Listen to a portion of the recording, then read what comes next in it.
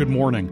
I'm James Holman from The Washington Post, and this is the Daily 202 for Friday, May 29th. In today's news, 7 are shot in Louisville as protests against police brutality turn violent from coast to coast. Twitter says the president's threat to shoot thugs and looters violates its standards by glorifying violence. And law enforcement leaders race to distance themselves from the 4 Minneapolis cops who have been fired. But first, the big idea. Thousands of protesters poured into the streets of downtown Minneapolis again Thursday night, and demonstrations spread into surrounding areas as dozens of buildings burned, including a police department's precinct headquarters. The unrest, now in its third day after George Floyd's fatal encounter with police, showed signs of intensifying as calls for justice morphed into attacks on police officers who have long been accused of racism against the city's African-American community. A late-night confrontation included protesters storming the Minneapolis Police Department's 3rd precinct and setting it ablaze after seizing control of the building. What started as a largely peaceful demonstration had been contained to a neighborhood in the south side of Minneapolis. But last night, protesters gathered in nearby St. Paul, just across the Mississippi River, where the gatherings were accompanied by looting and vandalism. Some protesters tried to stop traffic on Interstate 35, the major thoroughfare through the Twin Cities. And late into the night, protesters repeatedly clashed with police as some anarchists set off fireworks and threw Molotov cocktails at lines of officers in riot gear. Minnesota Governor Tim Walz has deployed the National Guard to help local officials regain control and a semblance of order. Much of the city awoke yesterday to smoky skies as fires continued to smolder from the night before in South Minneapolis, which is where Floyd, a 48-year-old African-American man, was filmed gasping for air and saying he couldn't breathe as a police officer held a knee to his throat. Grocery stores and Targets have been looted and torched. A multi-story building under construction to bring new affordable housing to the community burned to the ground, and several city blocks of businesses were badly damaged. The chaotic scene left many black city officials in tears and pleading for peace. Up and down University Avenue in St. Paul, which is one of the crown jewels of the Twin Cities, the towering dome of the Minnesota State Capitol sitting in the distance, store owners scrambled to protect their wonderful businesses.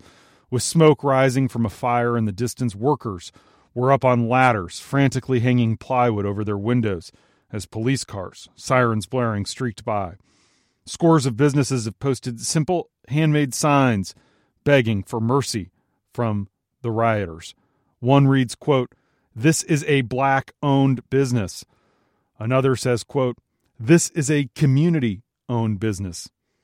Most stores are closed right now, but some owners remained staying behind, armed and on guard, because they are no longer confident that anyone else will protect their stores or them. It's a scary time in the Twin Cities. And that's the big idea. Here are 3 other headlines that should be on your radar. Number 1, it wasn't just Minneapolis. Turbulent and in some cases violent protests erupted overnight around the country. The unrest multiplied from Phoenix to Columbus, Ohio, as hundreds converged in city centers and descended on state capitol buildings in the face of tear gas and rubber bullets from police. Gunfire broke out in multiple cities, including Louisville, Kentucky, where police say 7 people were injured in a shooting that sent dozens more scattering. Several hundred people there were protesting the fatal police shooting of Breonna Taylor as she slept in her apartment back in March. In Louisville, multiple protests have broken out since Taylor, a 26-year-old EMT, was shot and killed by police in her own apartment 2 months ago. When narcotics detectives broke down her door after midnight, her boyfriend fired a gun, thinking armed intruders had entered the home. Police shot Taylor 8 times when they returned fire. They found no drugs. Hundreds of miles away, in Denver, shots rang out around 5:30 p.m. local time, close enough to the state capitol building to alarm lawmakers who were inside the building. Protesters who converged at the Capitol spray-painted Black Lives Matter and George Floyd's name on the Capitol steps, while others smashed vehicle windows, parked in the Capitol's parking lot. Hundreds of others blocked traffic on Interstate 25 and marched down another busy street against traffic. A viral video soon emerged showing one protester on the hood of a car before jumping off. The driver then circled back around to ram the protester, who fell to the pavement before getting back up. Denver police say no arrests have been made in the apparent hit and run. Elsewhere, police in New York arrested at least 70 protesters at Union Square. In Columbus, protesters reportedly breached the Ohio State House, breaking windows as they ran inside. SWAT teams showed up to secure the area, declaring an emergency on megaphones and ordering everyone to leave the area. Protesters in Phoenix resisted calls to disperse after the police declared protests an unlawful assembly around 11 p.m. local time. Video shows dozens of people being arrested by police in riot gear as they chanted, "I can't breathe." When reached by phone, a Phoenix police spokeswoman declined to answer any of our questions or confirm arrests. The protesting continued well after midnight local time in Phoenix and numerous other cities, including some in D.C. Some of the protesters could be seen wearing face masks, although their primary focus was on a different kind of epidemic in America. Number 2, President Trump slammed the demonstrators as, quote, thugs on Twitter. He spelled it in all caps, and he threatened military intervention in Minnesota if the situation deteriorates further. The president tweeted, quote, any difficulty and we will assume control, but, this is a quote, when the looting starts, the shooting starts. Critics condemned Trump's tweet, asserting that he was promoting violent retaliation against protesters, and Twitter took swift action, flagging the post for violating rules about glorifying violence. This comes after days of tension. Earlier in the week, Twitter put a flag on Trump's false claims about mail by vote, or vote by mail. The tweet about the looting was paired with another blistering post attacking Minneapolis Mayor Jacob Frey, a Democrat. Trump wrote, quote, I can't stand back and watch this happen to a great American city, referring to Minneapolis. Number 3, condemnation rained down yesterday on the 4 Minneapolis police officers who have been terminated from their jobs who were involved in the death of George Floyd and are still free this morning. D.C. Police Chief Peter Newsham yesterday said the officers' actions were, quote, nothing short of murder. He was echoing law enforcement leaders nationwide who were unusually quick to denounce the use of force in this case and side with activists who called it an outrageous abuse of power. But in Minneapolis, Hennepin County prosecutor Mike Freeman triggered an uproar yesterday afternoon when he said at a news conference that there is other evidence that does not support a criminal charge against the involved officers.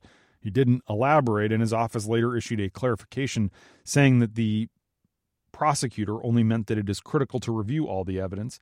In a joint statement, the U.S. Justice Department and FBI say that a robust criminal investigation is a top priority. Floyd's brother, Phil O'Neese, choked back tears during an interview on CNN as he described watching the video of his brother plead for his life and the violent unrest that's followed. He said his family wants peace in the streets, but he also called for the death penalty for all 4 officers involved in his brother's death. Lawyers for those officers could not be reached for comment.